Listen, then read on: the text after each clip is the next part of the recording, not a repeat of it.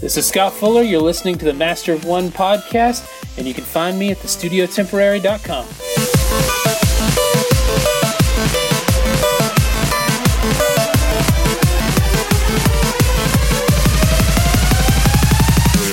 Welcome to another episode of the Master of One podcast, the podcast that can't be stopped. Part 1 this week, we talk about players' pride, Court of the Dead, and a discussion about separating the artist from the art. I'm Andrew, your Master of Art and Design. I'm Patrick, your Master of Television and Film. And I'm Luke, your Master of Toys and Games. So take a good look in your rearview mirror, because that's where all the bad feelings are. And dead things.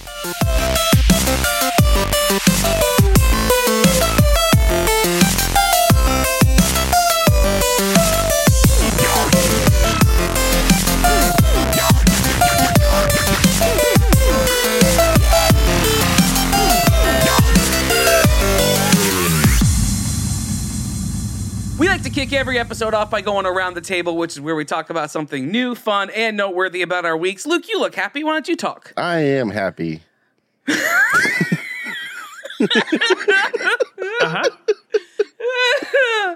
With a declaration like that, who could question it? Yep. No, man, it's been a rough week. I've been helping my dad doing some framing, and it's actually like hot like the rest of the United States now in Ohio.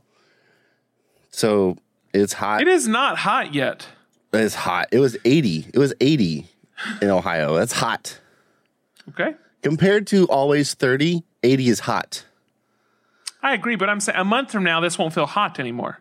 Well, maybe. 80 is like, that is like nice. It's your first experience of hot this year, is what you're saying. Yeah. You're saying, like, relatively, it is now hot. This will become natural, and this will feel great in a couple of months. Absolutely. You're right. Logically, you are right. But right now, Thanks. working outside in that is hot, and it sucks. Okay. Other than that, man, so much stuff. There's so much cool stuff. Haven't heard about any of it. Well, Other than that, I have a whole bunch of stuff. Pick one thing. Well, I want to pick more than one. You can pick 4 things. 4 things? Okay. I did this, but I said 4. Okay. Well, here's one. Have you guys tried Hint yet? Have you ever had Hint? It's I feel like I have once. #, not sponsored, for the record. It's like Awesome. water, but it has a hint of flavor. And # not sponsored. It's really good. But realistically, is it better than every other Yes. water with a hint of flavor? Yes, because it has nothing bad. Like there's no MSG, no calories, no nuts, peanuts, soy, gluten, preservatives, like no artificial sugars, nothing. It's like all natural, and it's just basically water with a hint of flavor, and that's super My dad good. drank water every day and got cancer, so I just don't know. I don't know what to believe. But did he? I don't know where to go from here. But he also beat cancer. Right. So That's true. And he was still drinking water, right? So He actually stopped, and now he's he didn't drink hint. I was gonna say he started drinking Hint. no, I've been trying to drink more water and cut out other things. So this is a really good alternative than just straight water that tastes like nothing. Other than that, I started watching Cobra Kai. Have you guys started watching it yet? No. It's on No. YouTube Red. Well, I know the first 2 episodes are free on YouTube. It's so good. So good. Can you wait to talk about it like for real until like next week? Yeah, I'm just going to say Okay. it's good. If you don't have YouTube Red, I would say it's worth paying for it for a month. Just sign up for a month and watch it, and then you can cancel. But it's good enough to pay a month to watch it. Okay. The other thing is board games. Been playing a lot of board games. I got Clank and the new Mummy, Curse of the Mummy expansion. I'm excited Had to you play not that. had Clank up to that point? I hadn't had it up to there. Yep. Oh. And Now we then all 3 have it. we're gonna start in a couple days. We're gonna start Charterstone, which is the Stonemaier Games legacy game. Excited for that. And God of War is really, really good. I'm almost done with it, and it's super, super good. That's worth buying a PS4 just to play that game. Seriously, it's so good. Other than that, that's it. Okay. Who are you that was tossing 4 it things. to? That was 4 things. Good job. Patrick has a face. Andrew should talk. For radio. There's 2 things I can I don't think it's funny. I just wanted to let there be dead air for a second so you could hear no one laughing at your joke. Hope you enjoyed it, Andrew. Yeah. Listen, to be fair, we can never hear anyone laughing at our jokes. Well, there you go. So you're being a real friend right now. That's a throwback. So Dan McLaughlin, I don't know if you're aware of him. This is there was something called the Dan brother? Plan, and the idea was that a guy quit his job. And he decided that he was going to put 10,000 hours into playing golf. He didn't have a background playing golf. He had, he read the Malcolm McDowell book, Outliers, which states that those that are professional have invested like 10,000 hours into the thing that they're doing. Sure. And so he decided, well, fine, I don't really know much about golf. I don't play that much. So I'll just quit my job and play golf, invest 10,000 hours and try to be a pro. And that's what he did. So he contacted the guy from the university that Malcolm McDowell cited, and he started working towards it. And he over the course of the first 5,000 hours or so, he actually got into the top 6% of golfers for his I don't know. I don't play golf, so I don't know if it's like your average par or whatever the terminology is. I'm not the guy. I know it was top 6% because I'm good with that number. I can remember that number. It doesn't matter the rest. The point is he got good, pretty good.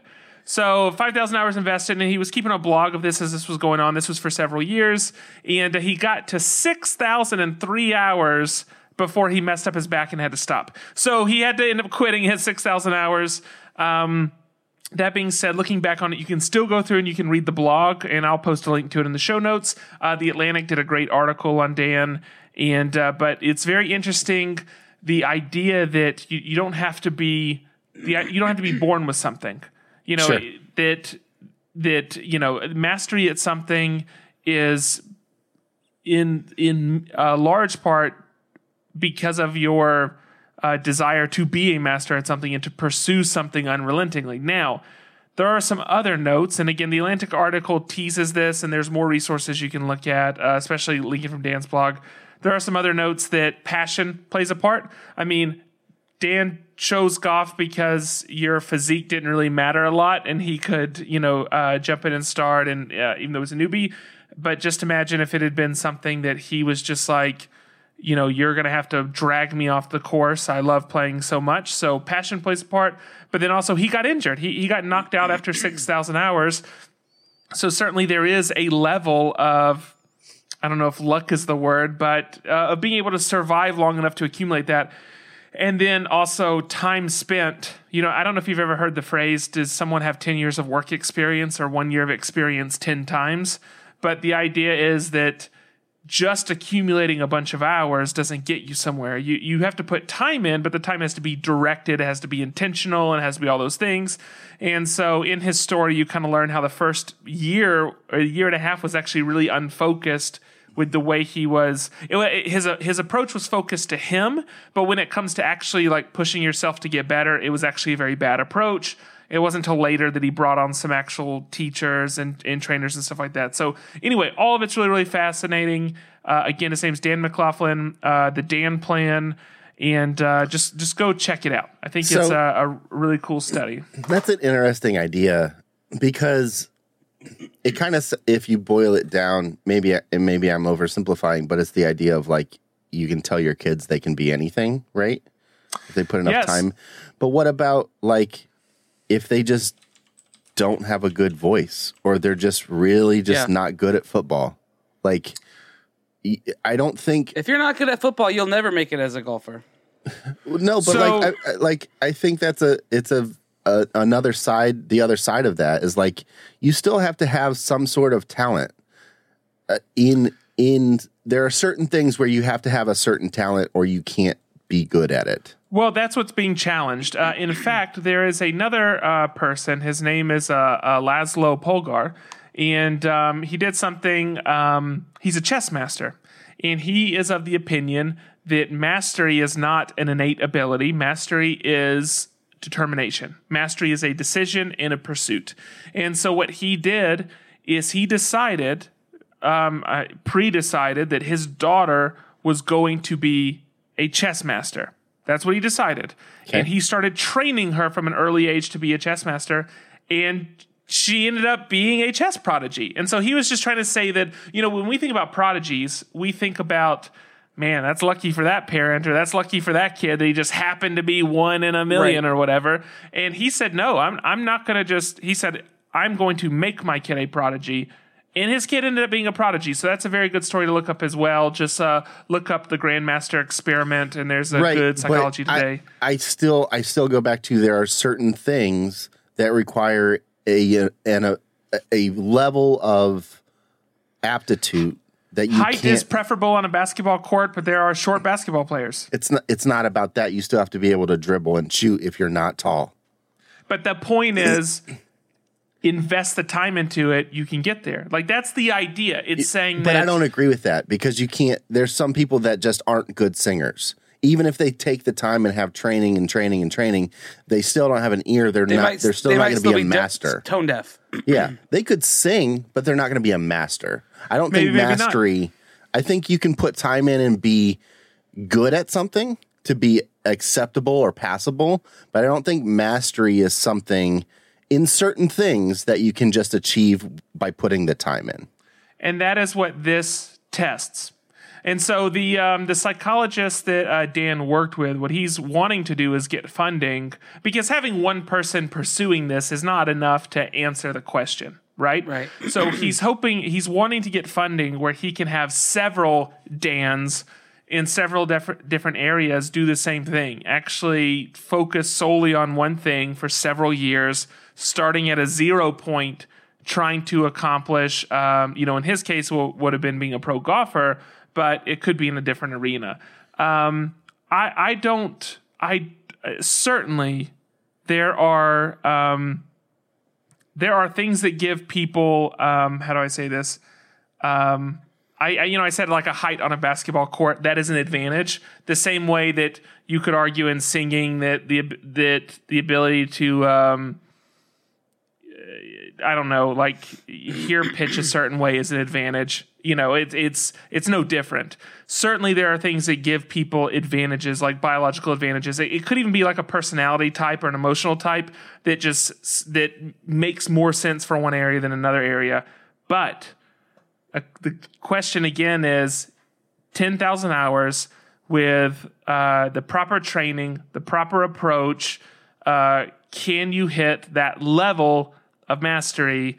And I tend to lean in the camp that it's possible with nearly anything. I think the hardest part for that, to make because saying someone invested a lot of time, again, it's not the same as someone having the intentional time and the right teacher and like pushing the correct direction. Sure. I think the problem that will stem, or the problem for like any scientific study, is how do you know that you're getting the same baseline for the starting people? Because depending on what you're picking as your pursuit, certain people, they all have to start at the same place, or it's really hard to know who actually excels. Like if I'm thinking musically, for instance, and it's like, just go back to vocals, you have to know that person has never had the ability to sing or a natural bent towards singing to be able to start at the same baseline as other people. It's how do you find, if you're doing 20 people, those 20 people that have never sang or never, like, how do you know that they don't have that and just have never tried or have never, like, people have those abilities without trying, and they don't realize it until they try it. You know what I mean? I have two thoughts. So I have three thoughts. One is more of an anecdote, and that's with me playing drums. I had a lot of a natural ability initially. There is a point where like natural ability leaves, And there is a point where you have to push beyond. And I think less of an anecdote and more of a real scenario. Hiking the Appalachian Trail. So there was a study done where they actually looked at hikers of all different like body build, physique, like athletic level, all these type of things, and then across gender, age, whatever. And they said, and they looked at their starting. So for not just starting, they looked at them for the entire time hiking the AT, and they looked at their performance. And one of the main indicators of performance was miles per day that you hiked. And what they said is, regardless of where you started, okay, whether you started as an Olympic athlete or you started as like a 350-pound morbidly obese, whatever, it doesn't matter. Regardless of where you started, within 6 weeks, everyone had the same average mile per day within 6 weeks. And so the idea there is that, yes, you can have a lot of ability, you can have a lot of training, you can have a lot of whatever, but you hit a point, and now part of it has to do with the type of activity this is, that it normalizes it.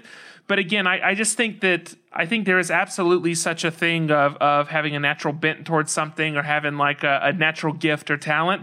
I do think there is a point in progression where your talent your natural ability is no longer benefiting you, and it is now the time that you've invested that's benefiting you. And that's something that I personally have experienced. So that's just like my opinion about the scenario. Now, in any case, whether it's true or not true, or whether you ultimately have to be born with it, or if it's Maybelline or whatever, it doesn't matter. With anything, it's not going to be handed to you. You're not just going to I'm going to sit on my couch and do nothing, and oh shoot, man, it turns out I'm a prodigy in this thing over here. I didn't even realize it. That's not going to happen. With anything, it is your effort, intentionality, putting time in, whatever. Even if it's uncovering or honing natural ability, you still have to put the time in, the effort, the all those type of things. So if you want to do something, just do it. Put time into it. I mean, I think that's the really simple thing. Things aren't off limits just because you're 35 years old and you've never tried it before. That doesn't mean it's like for the rest of your life you can't mess with that thing now. It's not yours. So, but I believe that if you gave me 10,000 hours in a pickleball racket, I could be a champion. I'm going to go and say that right now. So if anybody would like to invest in me, if there's a college I would like to say that wants to use me as a guinea pig, I'm available. Why can't you just do it? Why can't you just put 10,000 hours in? I have a job and a family. Just off time. I have a podcast that I do. Now, we'll let you. Besides this? All right, anyway, so Dan McLaughlin, look it up. I'll put it in the show notes. Andrew. I love the idea that it's possible that maybe it's just Maybelline. I think it's fully possible. Okay, so a couple things I'm going to rapid fire through. I ordered from Nikki Davis. You guys familiar with Nikki Davis? Mm-hmm. He's an artist. He's a Houston-based artist. Houston. And he put up on his Instagram that he had mugs, some fun mugs that he designed that he was giving away through his shop. You just had to go get one and then pay for shipping. So I was like, yeah, that's cool. I'll do that. So here's the mug. I'm going to show it. Hey! That's just kind of his signature character. And it says, I need coffee. That's cool. So he sent me this, and it was free. I mean, I paid whatever it was, a few dollars for shipping. But he also sent this and tucked it in there with it, which is a limited edition, massive limited edition Look at that. pin. Dang, that's huge. It's like, right, it's a variant. It's like 2.5 inches, maybe closer to 3-inch pin. Holy cow. You can still get this pin on his shop, but he sent it to me for soft free. enamel, right? It's soft enamel, yeah. That purple looks good. It's really cool. So thank you, Nikki. I think we might have him on the show sometime in the near future. I can't remember if I have already scheduled him or not. I probably should have asked Patrick prior to starting, but that's okay. But if he's not scheduled, I think we'll probably talk to him sometime in the future because he's a really rad artist. He does like graffiti art as well as toys as well as traditional like stuff. So I think we'll hopefully talk to him. So that's one thing. These are these guys that I got a couple weeks ago out of the box. I finally unboxed them. Yeah. And they look great. I'm trying to that get the sheen camera. is so nice. That finish. They're just they're just good. Like, I'm really, really happy with these figures. They're really great. And then I got these guys a couple of weeks ago as well, but haven't had an opportunity to show them yet. The Cuphead and Mugman pop vinyls. They are really hard to find in my area. They sold out really quickly, and even to the point where GameStop wasn't able to reorder them. They couldn't order them even from their distributor. But I happened to find the pair of them at my local comic book shop, and the paint job on them is great. So like that worked out really well. Give it up to Pop for making all their stuff. The finish, the quality is really great for the price point. Oh yeah, and the price point is really great.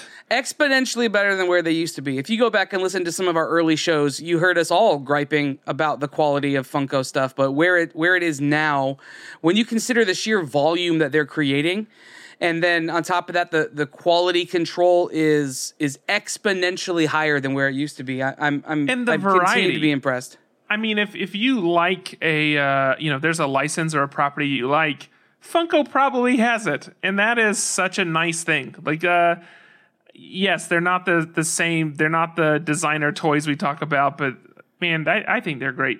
Yeah, and then here's the other thing. I've been playing. I was going to pull it up. I don't need to pull it up, but I've been playing Celeste on the Switch. Oh yeah, what do you think? I love it. Have you played it? I haven't played it yet. I love it. It's challenging. It's fun. We heard about this first from Bethany Heck at Creative South. I don't think that episode's aired yet, but you'll hear her talk about it in a few weeks probably in one of our hot seat interviews. But went home, downloaded it. It's an 8-bit mountain climbing platformer where the protagonist and, ironically, the antagonist are both the same girl. And it's a split personality deal. And she's fighting like the worst parts of her. It's a really, really it's a unique story for a platformer type game, given that it's an 8-bit style game. It's a platformer, but it deals with real world issues like depression and anxiety and these crazy undertones of real life situations worked into the story arc. But it's very, very cool. The illustration, there's some illustrative work inside of it as well. The characters, beyond being 8-bit, when it shows like still frames of them and various things, they're illustrated, and I love it. Like, I'm hoping to... I haven't like Google searched to see if I could find images of them, but I want to draw them because they look really, really cool. So if you have a Switch, I think it's $20 on the Nintendo eShop. Well worth it. It's an 8-level platformer, and it's 8-bit. But you like learn skills, and you the further you go along, you have to apply all of those skills to beat these puzzles in these platformer areas, and you're making your way through this mountain that has kind of unique elemental attributes to it. It's really, really neat. I think I'm looking around. I'm going to see Infinity War again tomorrow. Nice. I'm excited for that. We recorded like a whole set. We should say this. We recorded a whole secondary, like a part 2 of our Infinity War discussion. So if you listen to last Tuesday's episode, you heard our full review of Infinity War.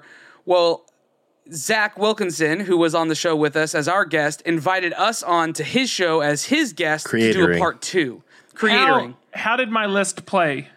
Fine. Yours was pretty well on par with mine and Zach's, honestly. Okay. Luke's was a bit of the wild card. So go listen to that episode. I think it's live now. We'll put the link to that in the show notes, I think. I couldn't be there because it was my anniversary. Yeah. But Patrick still contributed to the conversation. I still contributed. Mm-hmm. But it was another hour and 20-minute conversation. Like, no joke. It was a ton of Infinity War. So I'm excited to go see it again. I don't want to talk about it anymore, though. Fair. But that's it for my week. So I guess we'll call that the end of the Around the Table. Up next, we're going to talk about some master categories. Our master category portion of the show is when we get to talk about the tokens we drew the week before, and that gives us our category, pick our topics based on our category, and that's how this whole thing works. If you're new to us, that's it. If you're old to us, then that was pretty quick, and it didn't take up a ton of time, so I think we're fine. Don't try to change us. We're fine the way we are. Yeah. We don't try need to change Patrick a little, though. Just a little bit. Who goes first? I'm going to give it to Patrick. Is that okay, Luke? Yeah. Thanks. This week I have toys and games, and I think the discussion is a natural one. That's because we have a Kickstarter going on.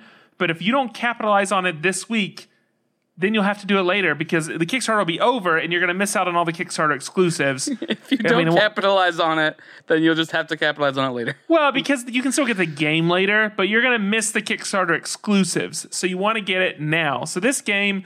Initially, they were trying. It's like every other Kickstarter game. You have about a week from if you're listening on release day, you'll have 10 days roughly. Yeah. Before you get into this, can I hijack one thing? Because Luke asked me a question right before we started, and I said I'll answer that in a second, and I never did. But I think it's worthy of talking about.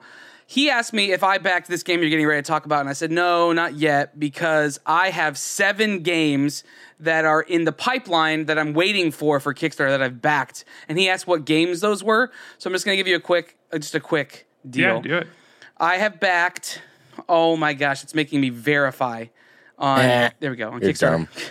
I backed Crypt, Chronicles of Crime, Deadwood 1876, Dice Throne Season 2, Space Park, Spirits of the Forest, Kill the Unicorns, and Monster Slaughter. Okay. All of those games I will get by December of this year. Monsters Laughter, yeah. So anyway, those are the games that I've backed. So not this one. Wait, do you want to hear mine? Yes. Yeah.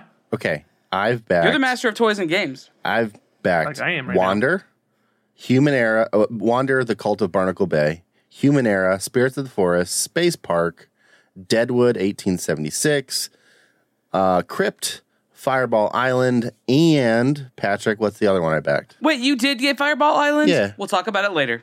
The one I'm about to talk about, which means you are tied at 8, but the one I'm talking about is Court of the Dead, Mourner's Call. So the deal is I say normally, a lot of times when we talk about Kickstarter games, we're talking about them right as they're finishing, and we never get you a chance to get it. You have the chance to actually get it this time, but they originally set out to raise $75,000. They're actually at $210,000, so they only, their initial stretch goals they laid out, they only have 2 stretch goals left, and then hopefully they'll roll out a few more, but it looks like they're pretty easily going to exceed all of their stretch goals. But the idea of Court of the Dead, is that it's the underworld and you're trying to unite the underworld together while at the same time fulfilling your ulterior motives. So you're trying to win influence and earn trust from factions, again, working together as a cooperative game, but also fulfilling the ulterior motive that you have. And then certainly there's a lot of different, coins and gems and things that you use. The setup itself and miniatures is very, very cool. But the big thing, which Luke is throwing out there, is the miniatures. So, and it really should be no surprise given who's involved. So this game it's Project Raygun, and it's in association with USAopoly, and then also Sideshow. Mourner's Call is Sideshow's it's their first IP. Yeah. Right? And so the miniatures in this game, and some of them are getting a little big to be called miniatures. The detail. Well, I don't think they call them bigatures, though. Well, fair, but I mean the largest ones are over 3 inches tall. So it's not like these little bitty like Monopoly game pieces or something like that. Like these are large, and the sculpt on them, the detail in the sculpt, all the renders that we've seen, and then of course people are doing playthroughs, so we're getting to see some of the figures or some of the miniatures. They look really, really good. Now, as these stretch goals are being fulfilled, they include more miniatures, and so if we fulfill these last 2, we get another one. The tokens themselves are metal tokens. And then part of the stretch goals is some of the markers. They're also moving to metal tokens. Marble dice, which is really nice. The Etheria pieces. Cool. Yeah, the blue like ocean looking marble. The Etheria pieces, which are it's like the gem looking material. I don't know if it's like I don't know what the material is. I want to say polycarbonate, but I don't know that that's what it is. Sure. But that comes off the tongue nicely. It feels right. I can promise you no one's going to cross-reference it right this second. Hey, that's I good promise to we'll know. hear about it in Discord, though. Yeah. Great. Yeah. Oh, Thanks, you need to Gage. just go and Timothy. start correcting me now. Absolutely. So anyway, the game itself is really nice. Now, the artwork, the illustrations, again, it's something that obviously a lot of detail's been put in. I will say it is not my style. It reminds me a lot, and part of it is because of the map layout of the actual board. And let me just say, by the way, the board is huge. It's a 24 by 36 board. It's huge. What? Yeah. This is gigantic. It's going to take up Goodness. every bit of your table, and some of the cards are oversized cards as well. So it might feel I'll only be able to play that in my conversion van. well. So a part of me is thinking with the 24 by 36 board and the oversized cards, you're going to feel a little bit like Matt Damon in his new film, like sitting there trying to play the game. It's going to be like Honey, I Shrunk the Kids or something. But Matt Damon wasn't in that film. no, I know, but you That was understand the Rick reference Moranis. because we're that smart, and you're the only one that saw Master it. of It's a dumb TV film. film, everybody. I'm not going to go watch it. I don't want to see that film. Downsizing? So anyway, Downsizing? yes. That was a fantastic It's good. film. Yeah, I mean, It's not fine. good. It's okay. But the it's good. artwork reminds me a lot of the Downsizing. Warcraft in-game illustrations. Yeah, Very similar. Magic the Gathering. And especially when you look Yeah. at the layout of the game board, there's actually a specific dungeon experience from Warcraft that it looks almost identical to. Sure. And so because of that's all I'm seeing. Wait, are you talking about Nax? I'm not talking about Nax. Nax Redbeard. What one? I can't. It's the first dungeon for the last expansion, and I can't remember the name of it. It's one of the early dungeons you can go through. Gotcha. Oh, Shipwreck Fever. You have to do the perimeter, and then you have to go Oh. through where the ice is falling and like avoid it. And I can't remember the name of that dungeon. It's driving me crazy. Perimifreeze. Remembrance. I'll figure it out and then won't tell anybody. Except I'll text Luke later and tell him because he's the only one that'll care. Yeah. So the artwork's nice. I don't care for the style of the artwork. But it all does fit together. Like nothing feels mismatched. So anyway, really enjoy the game. Now, Luke, you've backed the game. I have backed it. Yeah, I mean, I think it's going to play. It seems like a mix between. Do you guys remember Abyss, the game we played Yes. a couple years ago, where you have you're gaining influence also, and you're bringing certain political figures to a court and trying to have the most victory points at the end. It seems like there's some elements of that and a couple other elements of other games kind of mashed together. It's going to be great. And Sideshow will put their stamp of excellence on it like they do everything else. Project Raygun, from everything we've seen from them, is great. USAopoly, they handle license super well. I mean, with... So Project Raygun and USAopoly are the ones who put out the thing. Yep. With... But they also Eviction at they also Outpost did 31 or whatever. the Heroes of the Storm version of Bang that we played. Do you remember? Did we? I did play not that? play a Heroes of the Storm version of that game. Okay, well I have one, and it's great. It looks great, feels great. It's all Blizzard IP.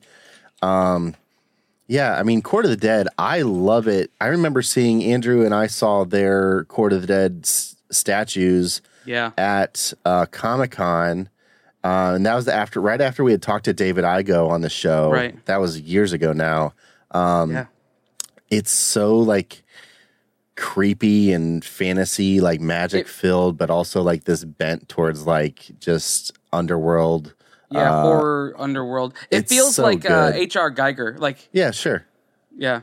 But yeah, And the point that you're making with that is that they're gonna fulfill their promise. Yeah. It's going to be a well done game. It's going to be great quality. You're going to get exactly what you see. You don't need to worry about like what if it's not going to fail as far as that goes. Now, the gameplay is obviously hopefully you enjoy the gameplay and you enjoy this style of game, but from the production standpoint, from meeting, all the promises they set out to fulfill, that's a given. It's going to do that. Yeah. So What's the gameplay time? Has it posted that? what I've read is 90 minutes. That's what some of the reviewers have been saying that have So posted. it's $1 a minute. Yeah. So I will say this. It is not a cheap game, but you're getting these big miniatures, the large pretty board. standard for all of these, for the games that have this much in them. And it's actually decently cheap compared to some other ones. So there's some other ones that have the same level of detail and pieces. that'll hit at like a $130, $140 price range. Exactly. I mean, this now, is... you have to keep in mind there's a $16 or $13 shipping for this. So you're really paying... It's a lot of stuff. Yeah. Yeah, you're paying over $100. Yeah, just over. So, well, there you go. So that's it for me. I'm sitting here trying to look up the name of that dungeon, and I'm failing right now. So in the meantime, I'll go ahead and throw it to Luke. Sure, that's fine. I had art and design, and what you know, I'm going to talk about Kickstarter also. So we all know the saga of the pin game for me, right? I did a complete 180 from the... You hate them and now you love them, and I can't keep track. Listen, I'm fine with them. I don't know about love them, but I do love... Let people like things, right? Let people enjoy things, yes, for sure. Well, why didn't you just let me have what I said instead of changing it? I don't think you really would have enjoyed it knowing you were wrong. Well, there you go. So one thing I do love more than pins is role-playing games. And I found a pin that I'll send you guys a link right now just because I realized I hadn't done that yet, so you guys can see what I'm talking about. It is a pin through Kickstarter. It was funded through Kickstarter. It's already over. Sorry, you can't do it. But these will probably, I'm sure they'll sell them on their store. This company is called Lady of the Lake, and they did a D20 with some like banner script that says an elegant weapon for the modern hero. And it's just, a soft enamel pin that's just a D20 with the 20 in the forefront and just text. But it was funded through Kickstarter. And I thought that was a really interesting way to do a kind of like art piece or pin or some sort of thing that's not like a clothing or a game or it's just merch. It's just merch. Yeah. And that's not normally what we see on Kickstarter. It's whether it's an album or a movie or a board game, a video game, like a clothing line or a book or something like that. This is just, it's merch. It's the equivalent of like funding a poster. It feels like it could be equated the same way. And more than anything, it's cool. It hits me like for all the right reasons on just the IP and the property it's referring to, and the design is great. I'm excited about that. But the idea of that you can fund your merch sales through Kickstarter, it feels like it maybe a new way to think about how Kickstarter can be used. Because honestly, now it's been out for a while and it's pretty saturated with books, board games, and video games. Those are the three main things that are made on Kickstarter now. Movies somewhat, albums somewhat, but for the most part, it's a board game or a book or a video game. What do you guys think about this idea of essentially, like you said, Andrew, selling merch through a crowdfunded, crowdsourced kind of platform? I don't hate it. It's definitely a way to test the market before you jump in. You know, to me, there's two components, at least to me. One is, it's a safe bet, right? The other thing is sometimes you don't know what, like sometimes maybe the market at large isn't going to buy into what you're doing. But getting it in the hands of the few and the proud who will share it and love it and whatever, maybe it's worth it to just do it. So I kind of go both ways with it, but I'm of the mindset, maybe generally speaking, that why not? You know, it seems worst case scenario is they don't get funded and they still order a batch anyway. You know? Sure, right, yeah.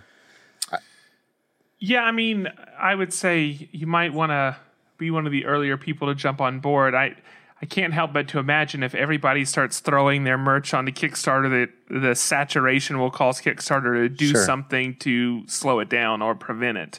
But then, you're also going to be waiting for a long period of time for your merch. And we're already in a world where pre-orders are taking over, and the immediate satisfaction of spending your money and then waiting months to get it is almost too frustrating. But it's audience. I mean, when you make something, you throw it on your Instagram, your people are going to hopefully see it. Their algorithm may prevent that. Sure. Your people will hopefully see it. Maybe someone will share it, maybe not. But the people on Instagram aren't necessarily wanting to buy something right now. Mm-hmm. They might just want to look at cat pictures for the day. And you can throw it onto other marketplaces. But again, is it a good fit? Is it not? Whatever. If you put it on Kickstarter, people are on Kickstarter because they are looking to purchase something. Right. And there are a lot of products, but in the same way, there's not a level of saturation with products where it's like impossible to like browse effectively. Like I think you still feel like you can sit down and make it through what's available in a given category. Mm-hmm. And I think because of that, you open yourself, and it's so in the case of this, it's so inexpensive that this seems like right now. It seems like a very smart thing. Sure. If a bunch of people start doing it, I don't think it will be. But I think right now it seems like a very smart thing. Right. People are jumping onto Kickstarter with the intent to buy. They're also jumping on Kickstarter with the understanding that they're going to wait.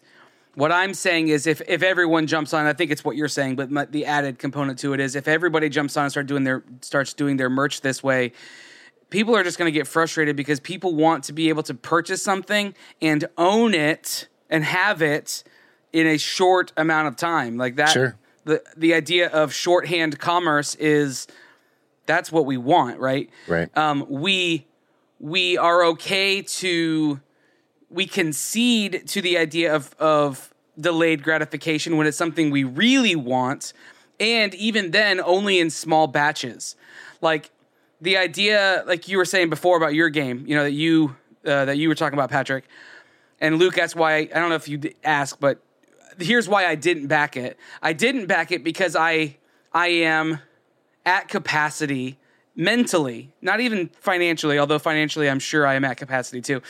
I'm at capacity mentally for how many things on Kickstarter I have contributed to, and the money is gone from my account and from my pocket, and I don't have to actually enjoy. You have nothing to show for it right now. Right, with nothing to show for it. It would have to be something super, super meaningful to me to pull the trigger again right now until I get some of the things in and feel like, okay, yes, this is worth it. Because mentally I've spent my share. I don't know. Sure. I don't know the word right, to say right. But. Yeah. And I see that, and I agree. And I think that's why this is so interesting to me, because on one hand, I think it's a slippery slope, like we've said. Mm-hmm. If people start seeing this, it will definitely flood the market. But at the same time, we talk to a lot of people day in and day out, people, whether they're in our Discord or people we see post on Instagram about, hey, I have these available if anybody wants some, link in bio, whatever. Like, I wonder what would happen if some of those freelancers or those content creators that are looking to get their stuff out there just decided to say, hey, I have a new sticker pack or a new pin or a new poster. Why don't I just try and start a Kickstarter and just put it out for 30 days, say, here's what it is, and then stretch goals are just other things that you've created in the same vein, or maybe you can upgrade your paper or your print type, or like this might be another way that maybe people haven't thought of to get themselves out there to a broader audience. Because like we've said, people are on Kickstarter to spend money, and they're going to spend money on auxiliary things from the thing that they're normally buying on Kickstarter. If they see games, they're going to see, oh, this, role, like the way this was marketed was an elegant jewel for role players. And I was, I found it because it linked up with my other buying habits on Kickstarter. And I was like, and keywords and done. Yeah. I'll buy it because it was $9 or $11 or something. Like, I would love to talk to Jamie Stegmaier and talk to the crew from Keymaster and see what their thoughts are, because they are well versed in the world of Kickstarter, and see what their thoughts are if they feel like this affects positively, negatively, or is just a wash what they are trying to do in the industry they're trying to build. Well, we've already heard that, Stonemaier Games is not doing Kickstarter anymore. They've decided to go, private distribution and handle it themselves. Sure, but I just mean in general because they have a deep understanding of the platform. Yeah. So, but that's it. I thought it was interesting. I'm excited about the pin. You can find our first Kickstarter project next week. If you send me a link to anything RPG related on Kickstarter, chances are I'm in. So he'll buy it. Yeah. I think that just leaves Andrew. Yeah, let me take it to the optometrist. The optometrist. A heavier conversation. So this is a thought that I've been struggling with these past couple months, honestly, since all of the I guess it's the Me Too movement has arisen or whatever.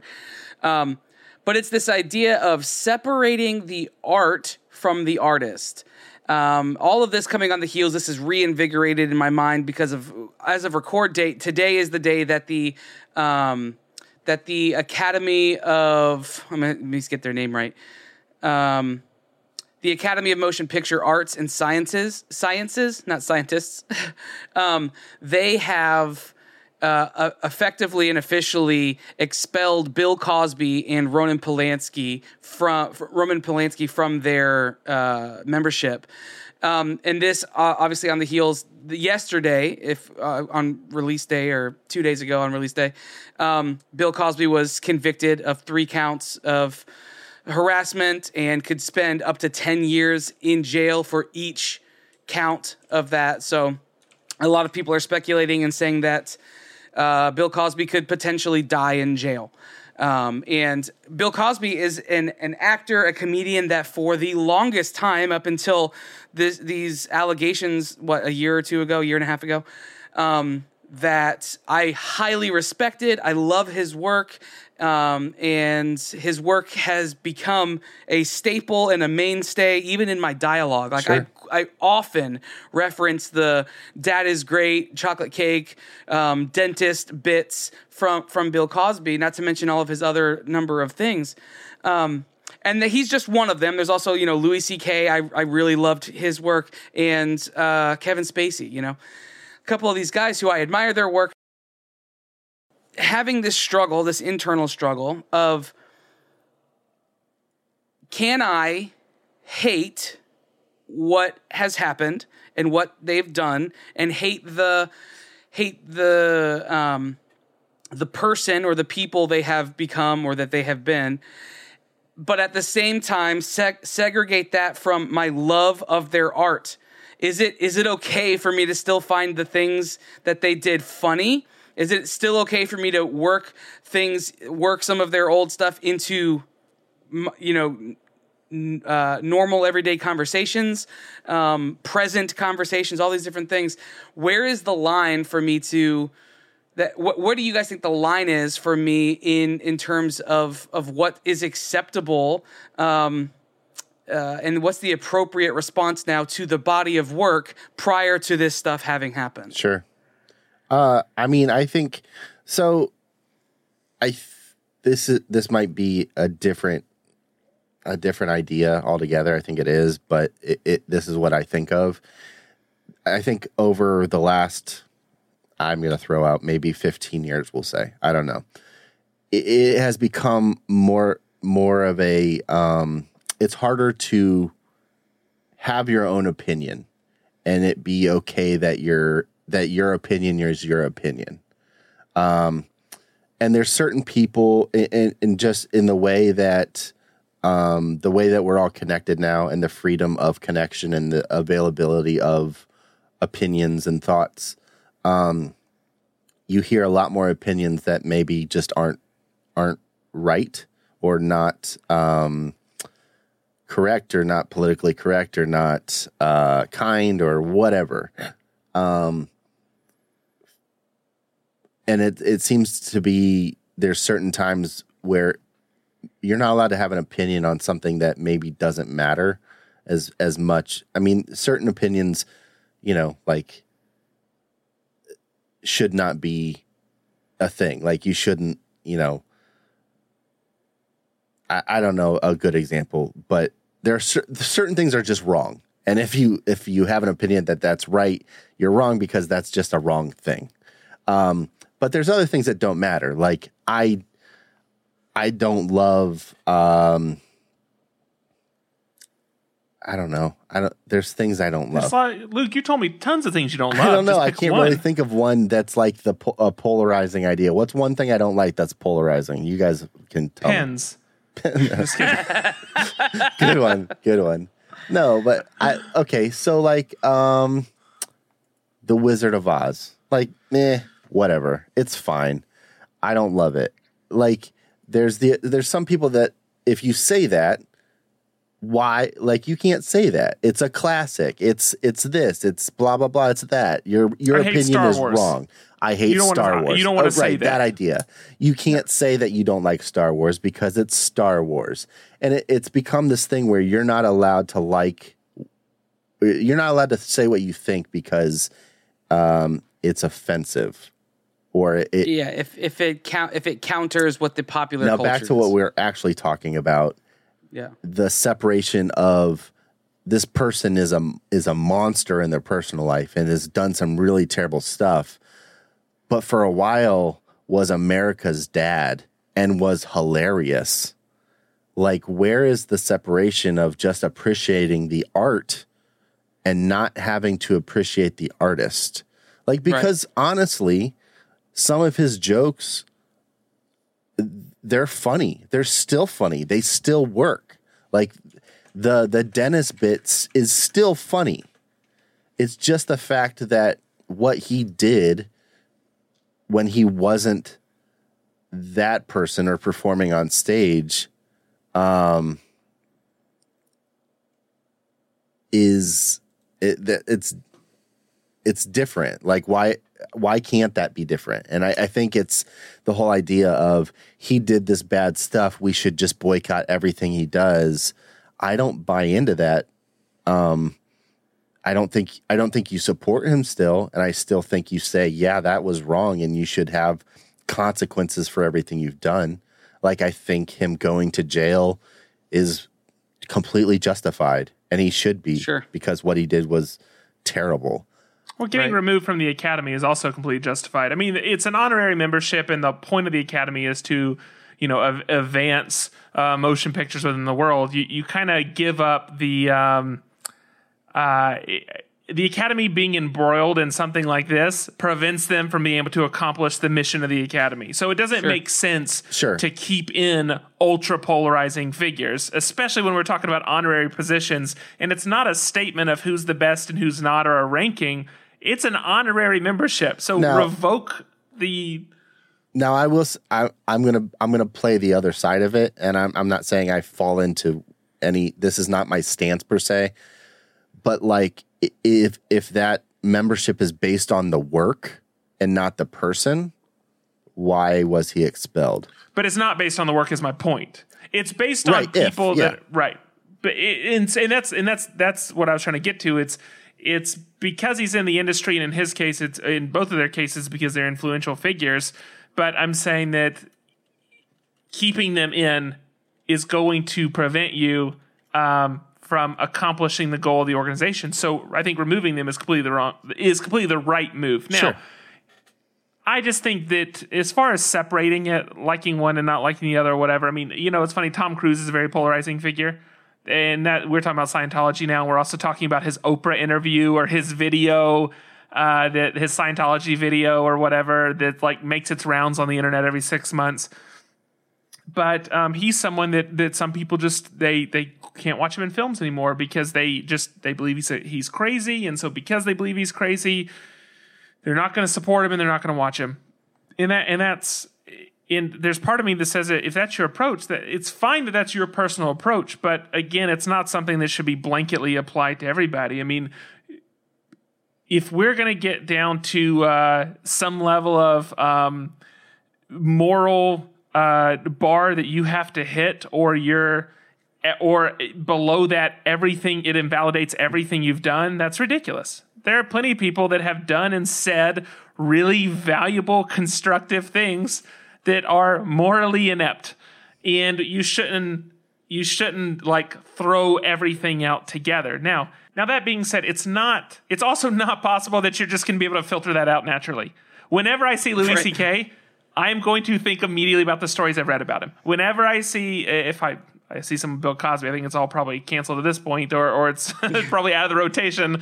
But if I see something naturally, my mind is going to go there. And that is a very, very human thing. And that's okay that that's a very human thing. But I would advocate for being willing to still accept things that are good, even if the source, again, is morally inept. So I think, okay, so I think that's maybe the thing I have a problem with.